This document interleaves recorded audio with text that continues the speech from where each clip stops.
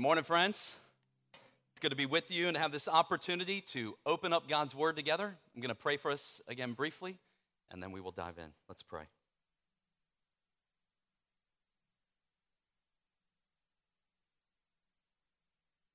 Lord, every word of yours in Scripture is like gold refined 7 times in a fire.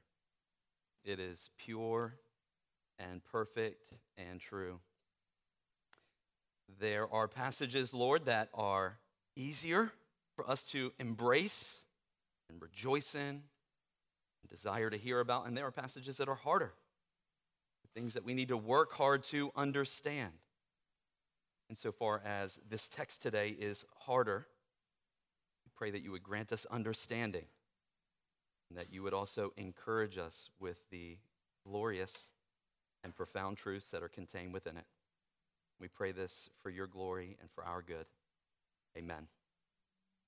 Well, I want to go ahead and ask you to turn with me in your Bibles to 1 Peter chapter 2. We're going to be looking at verses 18 to 25 today. If you're using the Bible that we provided, you'll find the passage, I think, on page 1015. If it's not 1015, it's right around there. I want to encourage you to open to the passage so that you can follow along when I read it in a moment. And I want to also encourage you to keep your Bible open throughout our time because we'll be looking often at the passage in our time together. It's been a bit since we were last in 1 Peter, so I want to take a moment to set the context for us and for the passage that we're going to be looking at. You might remember that in chapter 1 of 1 Peter, Peter focused his attention on the glorious salvation that God had accomplished for his people. He chose us, he sanctified us, he cleansed us, he caused us to be born again, gave us a living hope, and guaranteed us a future inheritance. In short, God made us his very own people. Then in chapter 2, Peter shifts his focus to how God's people are to live in response to all that God has done for us. I want you to go ahead and look at chapter 2, verse 12 for a pretty nice summary.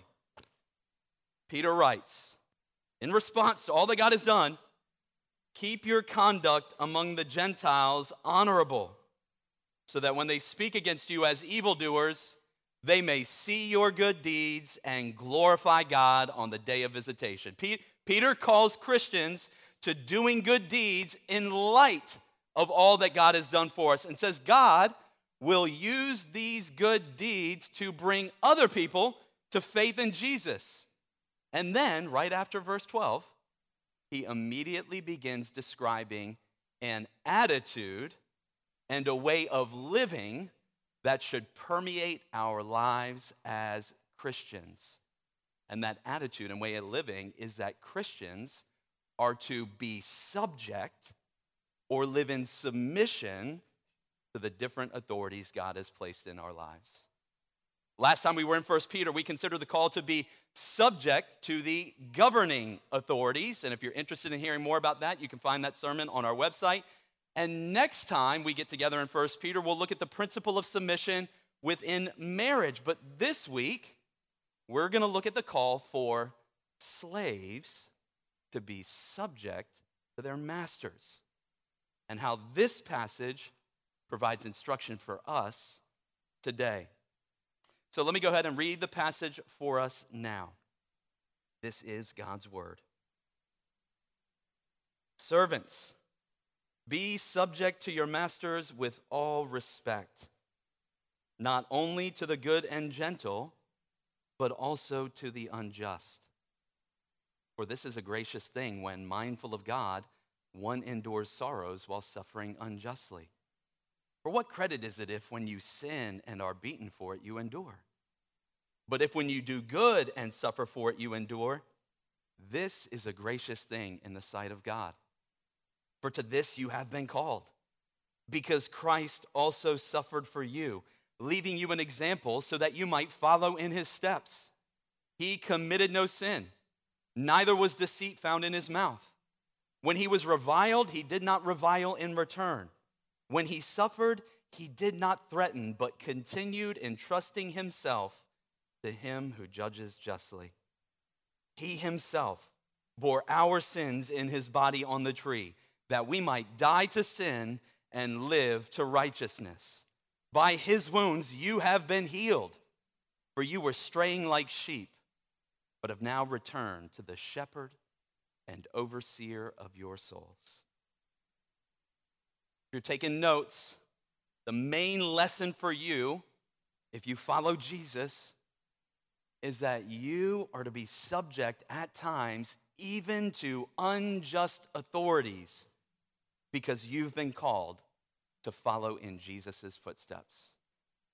If you follow Jesus, you're to be subject at times even to unjust authorities because you've been called to follow in Jesus' footsteps. We're going to unpack that main point in 2 points. You're to be subject at times even to unjust authorities.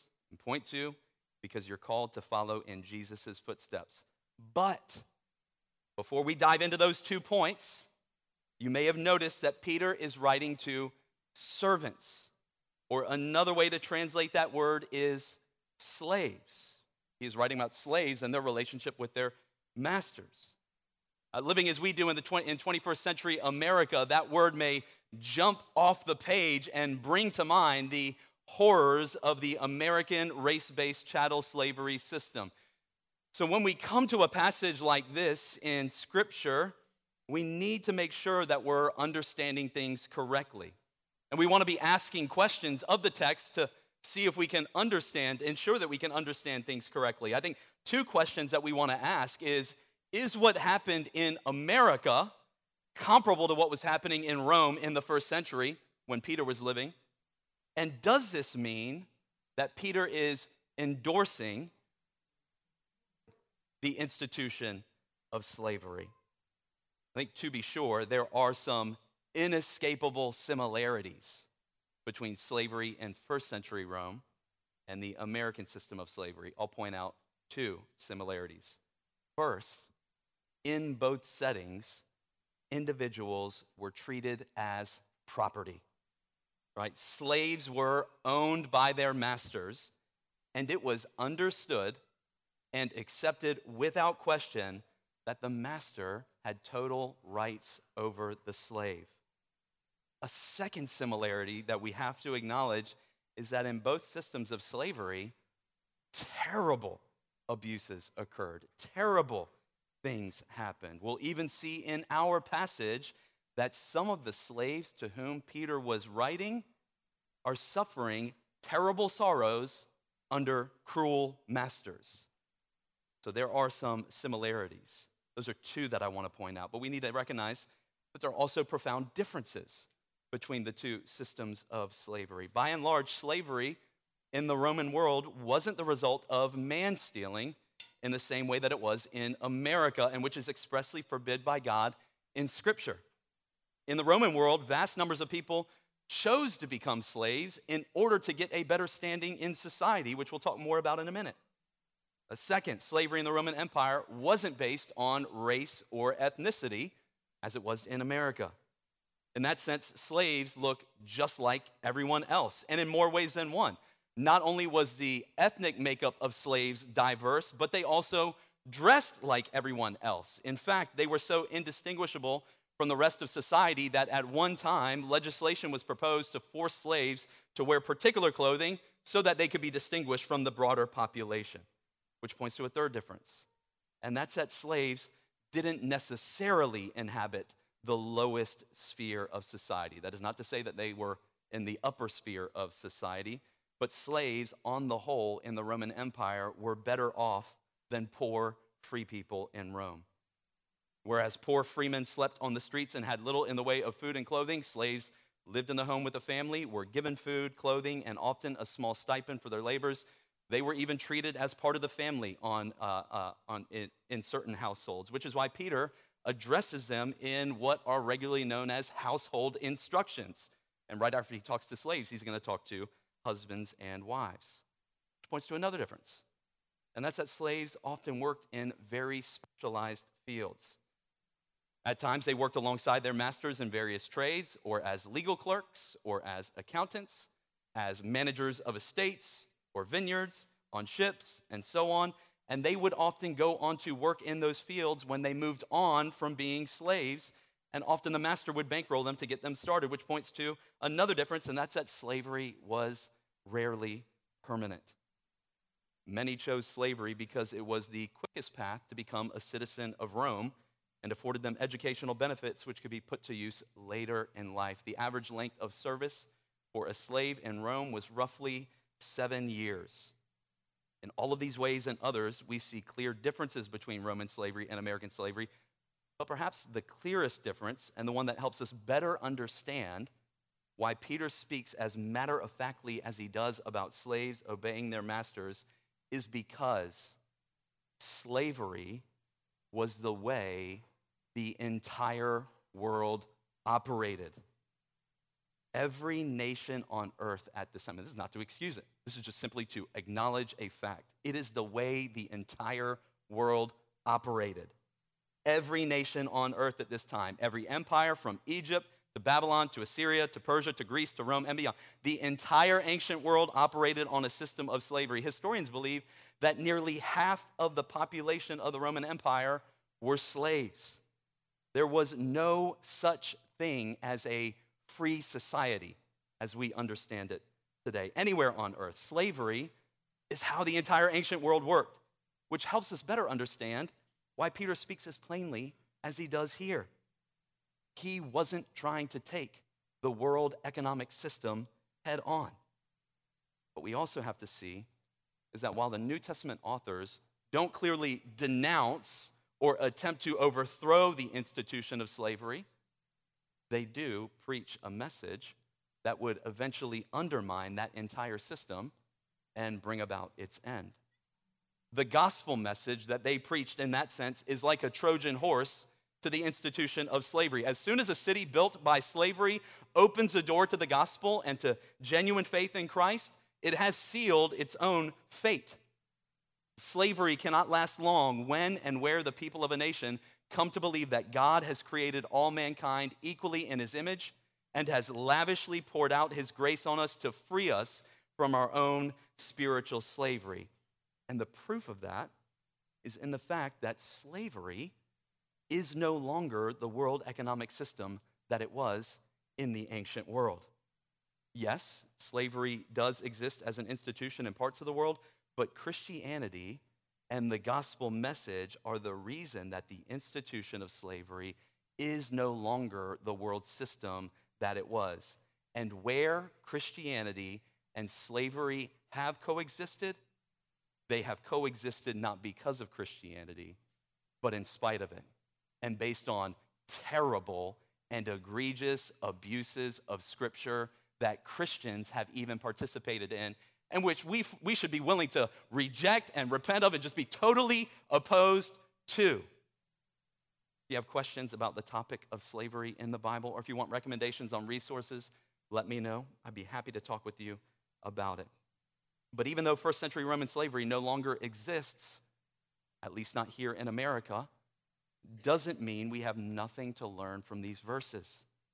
Instead, we find principles laid down in this passage that should transform how you and I respond to unjust authorities in our world.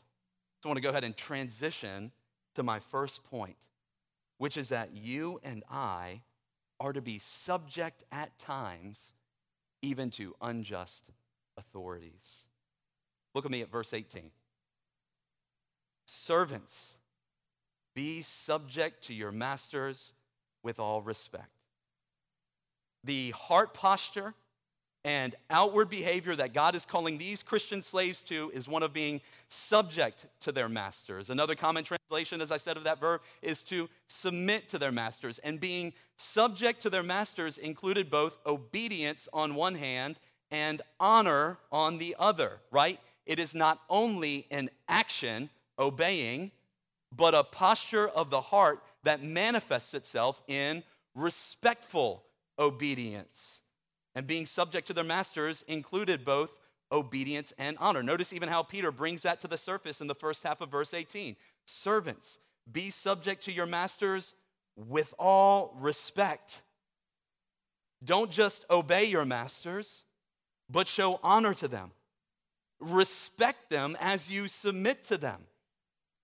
And as if that command wasn't already hard enough for us to envision living out, Peter wants the slaves in his audience to know this applies to all of them, regardless of what their master was like. Look at the second half of verse 18. Not only to the good and gentle, but also to the unjust. He's saying to them, God is not calling you to be subject only to those masters who deserve it, but also to those who don't deserve it. Having a harsh master doesn't exempt you from having to obey this command. You see, the temptation that they faced was to be subject only to those masters who deserved it in their eyes, to submit only when their master treated them with respect or kindness or was gentle with them. But you can hear the words of Jesus echoing in the background of Peter's instruction, and which are reverberating here to us today. If you love those who love you, what benefit is that to you? For even sinners love those who love them. And if you do good to those who do good to you, what benefit is that to you? For even sinners do the same. But I say to you, love your enemies and pray for those who persecute you, so that you may be sons of your Father who is in heaven.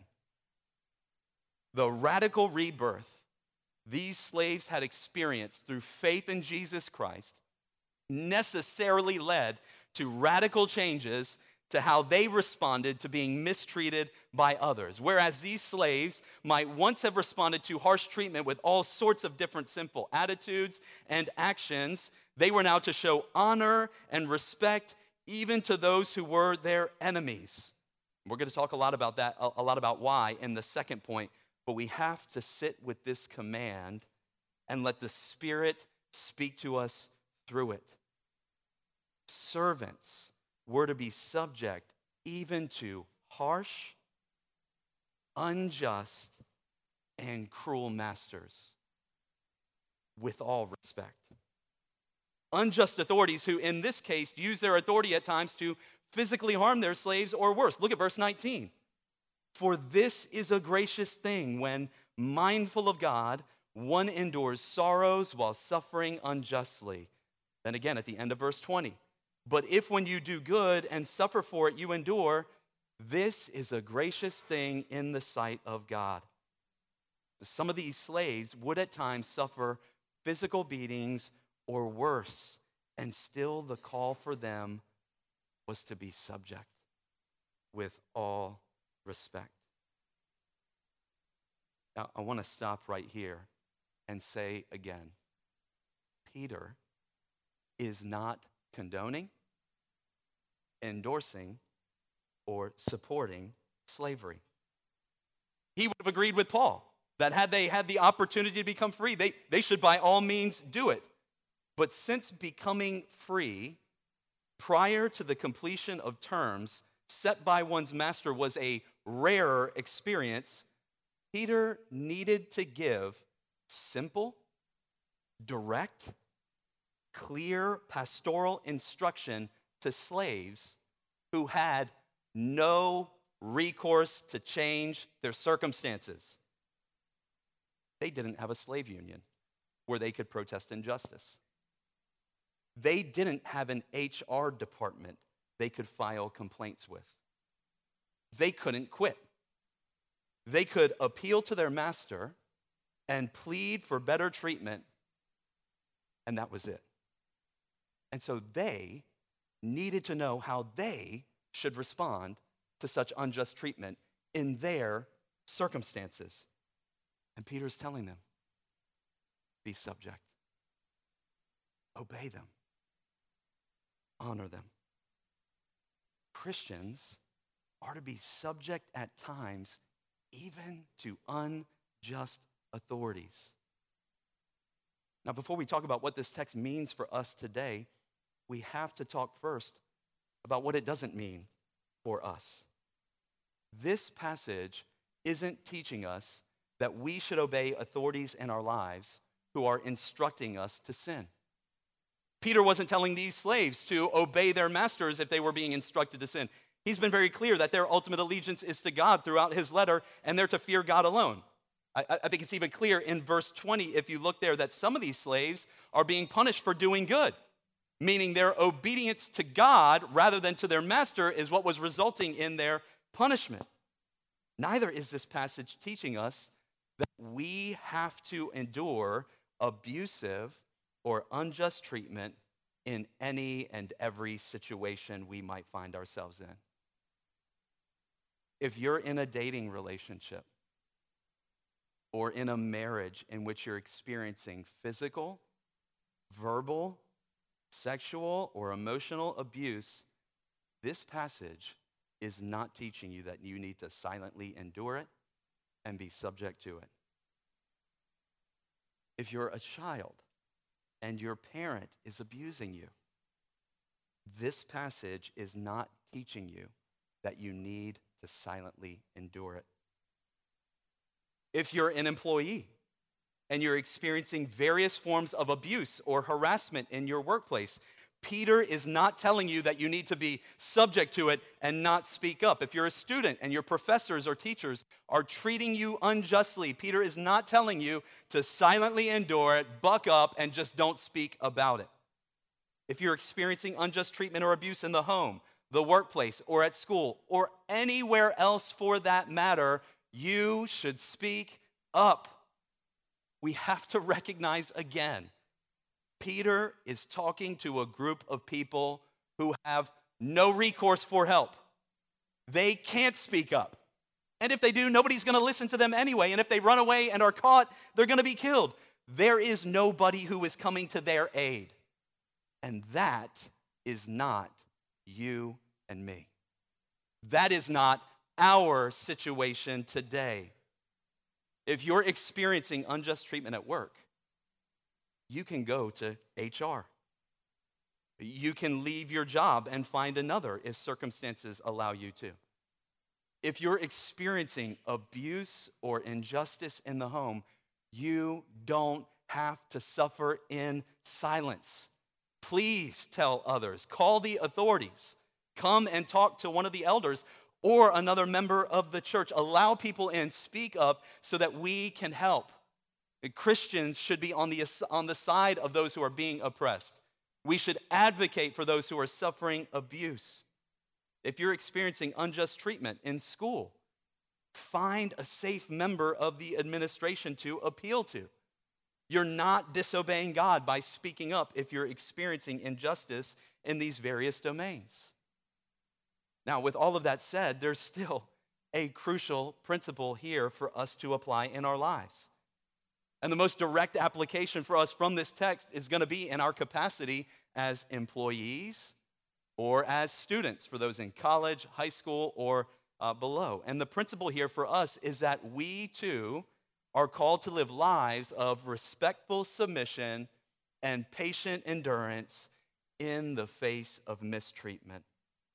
In our lives as employees, or for those who are here as students, we're under authority. We're under the authority of our bosses and our teachers or our professors. And there are times when our bosses, our teachers, and our professors are good and gentle, and there may be times when they aren't. And the temptation for you and I is to respond to their unkindness, to their unfair treatment, their harshness, with all sorts of different sinful attitudes and actions, right? We might put on a happy face and do our work all the while we're cursing them in our hearts, right? Not being subject to them with all respect. Or we might begin putting in half-hearted performances at work or in school because we don't like how we're being treated. Or we might start joining in break room conversations about how terrible the boss is or how unrealistic his or her expectations are. Or if you're a student, you might willingly join in with your classmates in the hallways and talk about how much you can't stand this teacher or that because of their unfair expectations. But whenever we do those things or other things like them in order to get back at those in authority over us, we're not honoring the Lord. We're not obeying the call to be subject even to the unjust, harsh, or unfair authorities in our lives. One pastor said, a really bad boss is a gift for the Christian. And we could add a really bad teacher or professor is a gift as well. They're a gift from God for your sanctification. I'm guessing many of you have prayed, God, make me more like Jesus Christ. And God has said, I'm going to answer that prayer by giving you a difficult boss or teacher. God is saying, my son endured unjust treatment, persecution, and even death at the hands of cruel authorities. If you want to be more like him, here's a difficult boss or teacher for you to patiently endure mistreatment from. And if you and I respond to being mistreated, slighted, overlooked at work in ways that aren't illegal and that don't violate HR policy, if we respond by doing what everyone else in the workplace or school does when they're mistreated, then we're missing out on a massive opportunity to show off the power of Jesus, the goodness of the gospel, and the awesomeness of God to those who are around us. I remember before I was a Christian, I had a big problem with anger. And back in the day, I used to work as a bartender in Richmond, Virginia. And the bar that I worked at had 2 floors. It was a restaurant plus a bar, and it had like a nightclub underneath. And there was the moneymaker bar, and then there was the bar where you didn't make all that much money because everyone went to this other bar. And I had been working at this restaurant and bar for a long time and had really felt like I'd put in my dues and like I need to be at the moneymaker bar. I was put at the lower paying bar often, and felt like I've earned my opportunity to make more money here. And on one particular Friday night, I was having a bad day, and my boss just said, "Hey, you're going to be on the upstairs bar," and I lost it. I started yelling at her in the middle of the restaurant. It's an experience that is still seared on my memory and that I am ashamed of, though I know I've been forgiven of, because it was such a horrible display of disrespect and allowing myself to be controlled by bitterness and anger. And you're probably all sitting here like, man, that's terrible, right? Like, wow, thanks for sharing that, John, but like, whoa, glad I've never done anything like that. But I just want to ask you, how many of you haven't actually done that in your heart? When you're being overlooked, when you're being mistreated, when you're not getting the fair chance that you think you deserve, when they're being too strict on you, when their expectations are too great, and they're just asking you to work again. No, you need to be in the office. You have a harsh boss who's saying you have to be here, and you come in and you do the work, but inside, you're yelling. You want to take it out on them. You want to let them know, I don't appreciate this, and I don't appreciate you. The call of God on us as Christians is be subject with all respect. Obey and honor. That's why verse 19 talks about being mindful of God. We patiently endure mistreatment, not because our boss or unfair professor or teacher deserves it, but because you and I believe in God. And you know that God reigns and that God will administer perfect justice to all. And so you and I can patiently endure mistreatment and even love those who wrong us. But we also have to recognize that not all mistreatment, quote unquote, at work or in school is actually mistreatment.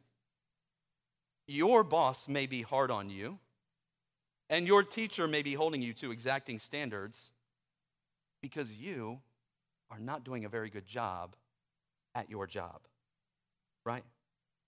Notice what Peter says in verse 20. He says, for what credit is it if when you sin and are beaten for it, you endure? Well, that's a rhetorical question. There is no credit for it. If you sin or are slacking off in your work or are showing up late or are mailing it in or not working hard and you get bad reviews or your boss is harder on you than he is on others, that's not persecution. That just means you need to work harder. Try to be more excellent at your work. As employees and students, we should strive to be the best in our workplace and classrooms. We should strive to be a joy to have in the office. We should want our professors to look forward to having us in class, and then also know that some won't look forward to having us, that some won't treat us well precisely because we follow Jesus. And when that happens, if it rises to the level of violating school policy or workplace policy or labor laws, then we should speak up and seek fair treatment or consider finding a new job. But if it doesn't rise to that level, because let's be honest, not all of it does, and is more subtle mistreatment, and you're not in a position to leave your school or your job, the call for you and I is to patiently endure mistreatment while continuing to honor and obey those in authority over us. But now I want you to notice the powerful reason why we're to respond this way, which brings me to point 2. You're to be subject at times even to unjust authorities because you and I have been called to follow in Jesus' footsteps. I wonder if you notice that twice in verses 19 and 20, Peter says that patiently enduring mistreatment is a gracious thing. Verse 19, for this is a gracious thing. Then again at the end of verse 20, but if when you do good and suffer for it, you endure, this is a gracious thing in the sight of God. Patiently enduring mistreatment because of our faith in God is a pleasing thing to God. It is a gracious and commendable thing in God's sight. But we have to ask the question, why? Is it just because God says so? Is there any particular reason why it's a gracious thing in God's sight? The resounding answer that God gives us to that question is that it's a gracious thing in his sight because in doing so, we are following in the footsteps of his Son and our Savior, Jesus Christ. I want you to look with me at verse 21 and follow the logic here.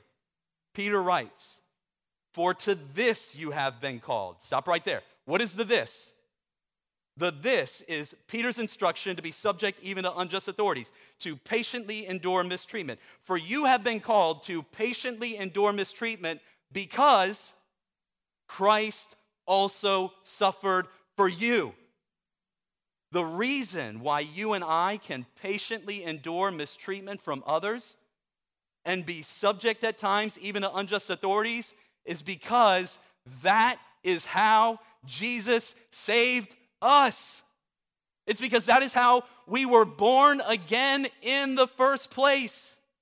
He accomplished our salvation through suffering under unjust authorities. He, more than anyone ever in the world, endured sorrows while suffering unjustly by being unjustly opposed, unjustly arrested, unjustly condemned to death, and unjustly crucified on the cross by the Jewish and Roman authorities together. And in suffering for us, Peter says he left us an example so that we would follow in his steps. What example did he leave us? Does that mean I need to go die on the cross for other people? No, that's not what he means. He showed us how to patiently endure mistreatment in a way that honors God and shows off the power of the gospel. Look at verses 22 and 23. He committed no sin, neither was deceit found in his mouth. When he was reviled, he did not revile in return. When he suffered, he did not threaten, but continued entrusting himself to him who judges justly.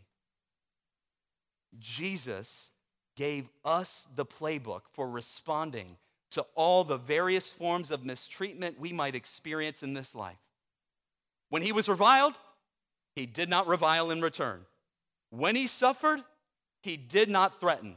We need to take that out of the realm of the abstract and experience life alongside Jesus and think about these experiences that he had. Think about the horrible things that were said to him as he was being tried by the Jewish authorities. Think about the vicious mocking and beatings he received at the hands of the Romans. Think of them slapping him, spitting on him, and flogging him. Think of the reviling, mocking, and cursing he experienced while hanging on the cross as his very own people, Psalm 22 says, wagged their tongues at him, pronounced curses over him, and taunted him by telling him to come down off the cross if he was the Son of God. He never responded to sin with sin. This is the same Jesus who said, look, if I want to call a legion of angels to take them out right now, I can do it. And he restrained his power and endured unjust suffering for your sake and for mine. He never responded to sin with sin. He never lashed out in unrighteous anger. He never allowed rage or bitterness or contempt to control his heart and his actions. He never allowed malice or hatred to control him. And how did he do that? Because he continued entrusting himself to him who judges justly. We have to remember that Jesus was fully God and fully man. As the God-man, Jesus had to obey God. He had to trust God. He had to seek after God, even as he was enduring unjust suffering. And he endured that unjust suffering by obeying God's commands, not returning evil with evil, knowing that he didn't have to take vengeance into his own hands because he knew God will judge justly. I can endure this because the Father will judge justly. And friends, in all these ways and more, Jesus leaves us as an example that we can follow in. I don't know how many of you wore the WWJD bracelets back in the 90s. Show of hands. If you wore one back in the day, love it. I was not a Christian yet. I did not pay much attention to those bracelets, though I knew about them. But I know that after a while they fell out of style. Maybe perhaps they're making a comeback. I've heard rumors. While some people mock the bracelet, the question is a real one that Christians should ask daily, often, throughout the day. What would Jesus do in this situation or that? And if Scripture plainly tells us what he would do, we should follow his example. And what he would do when suffering under unjust authorities is he would continue obeying God and entrusting himself to God. Friends, if you're in a situation in your workplace or at school or any other setting in which you're facing mistreatment that doesn't rise to the level of requiring legal intervention and doesn't rise to the level of needing to leave your job or your school, the call for you is to not respond to mistreatment with mistreatment. Listen, pull back from job, school, in any area of life.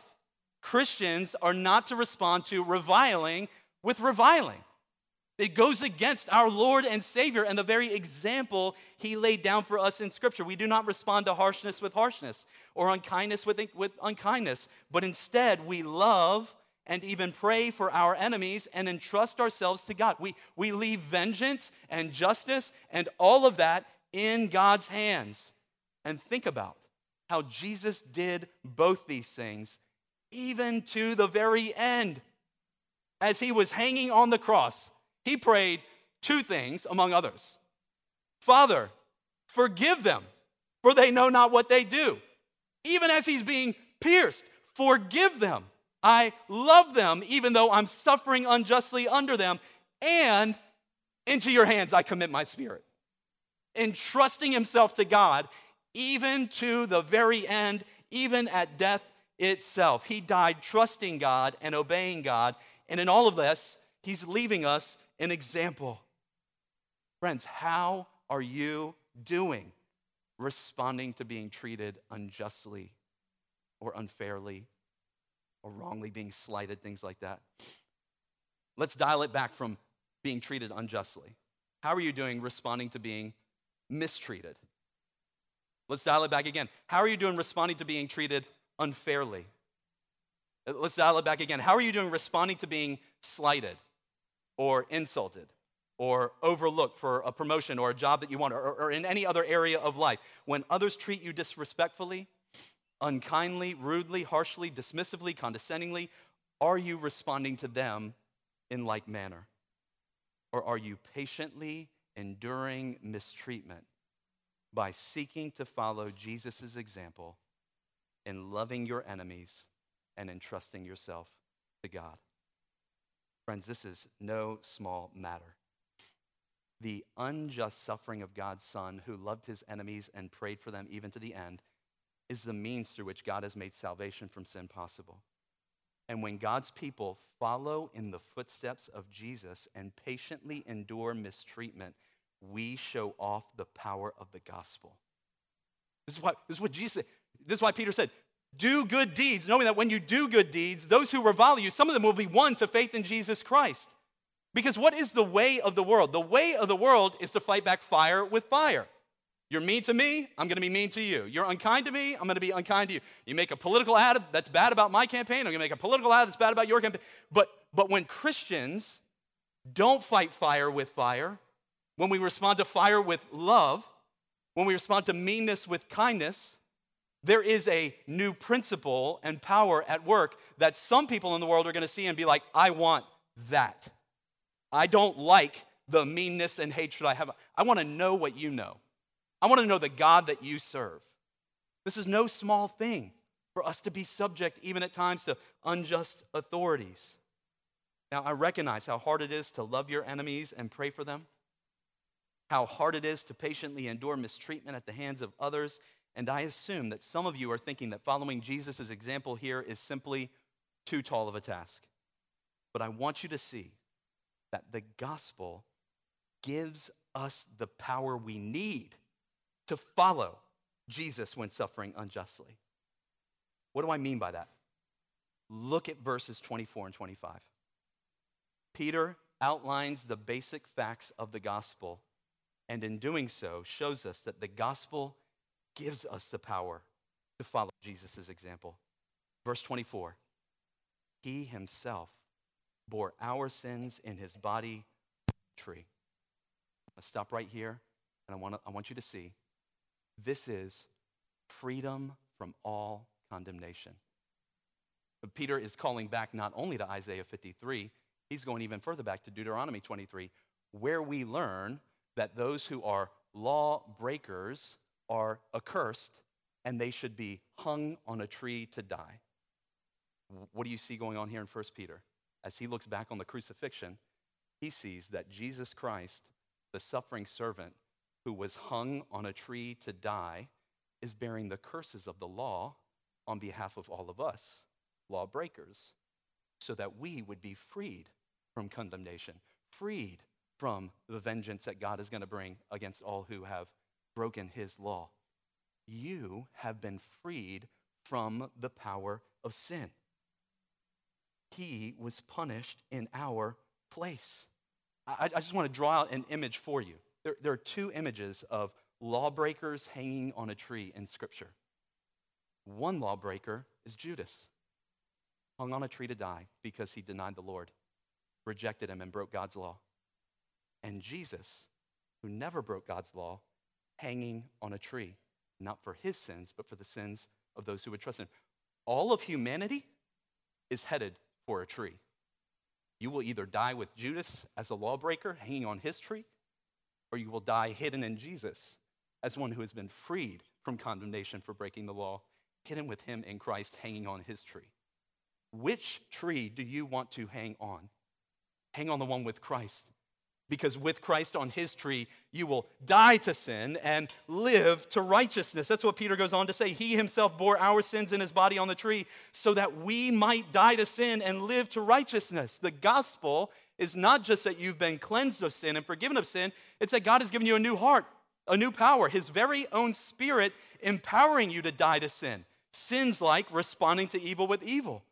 And he calls you and gives you the power to live to righteousness, to choose, to restrain anger and bitterness, and to choose to continue entrusting yourself to God. But there's more good news here. By his wounds, you have been healed. Calling straight back to Isaiah 53. We have been healed and forgiven by God. Though we were broken down and destroyed by sin, the old is gone and the new has come. God has graciously healed all our wounds, restored us and forgiven us, and being forgiven by God for all of our sins against him, we can now patiently endure mistreatment from others, forgive them for their behavior, and even love them in the midst of it. But there's even more. Verse 25. We have been reconciled to God. We have returned to God, our great shepherd. Friends, if God would respond to our sins by sending his son to die in our place, to bear the punishment that we deserved, so that we could be freed from the power of sin, forgiven and reconciled and restored in our relationship with God, all through the unjust suffering of his son, then we too can respond to the mistreatment we experience with patient endurance. We're to be subject, even at times, to unjust authorities because we're called and empowered through the gospel to follow in Jesus' footsteps. Let's pray.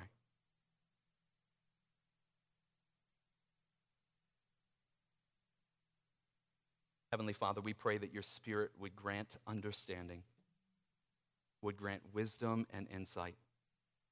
Help us to take what we have learned today and to truly follow in the footsteps of Jesus Christ in whatever domain we're in, whatever roles and responsibilities we have.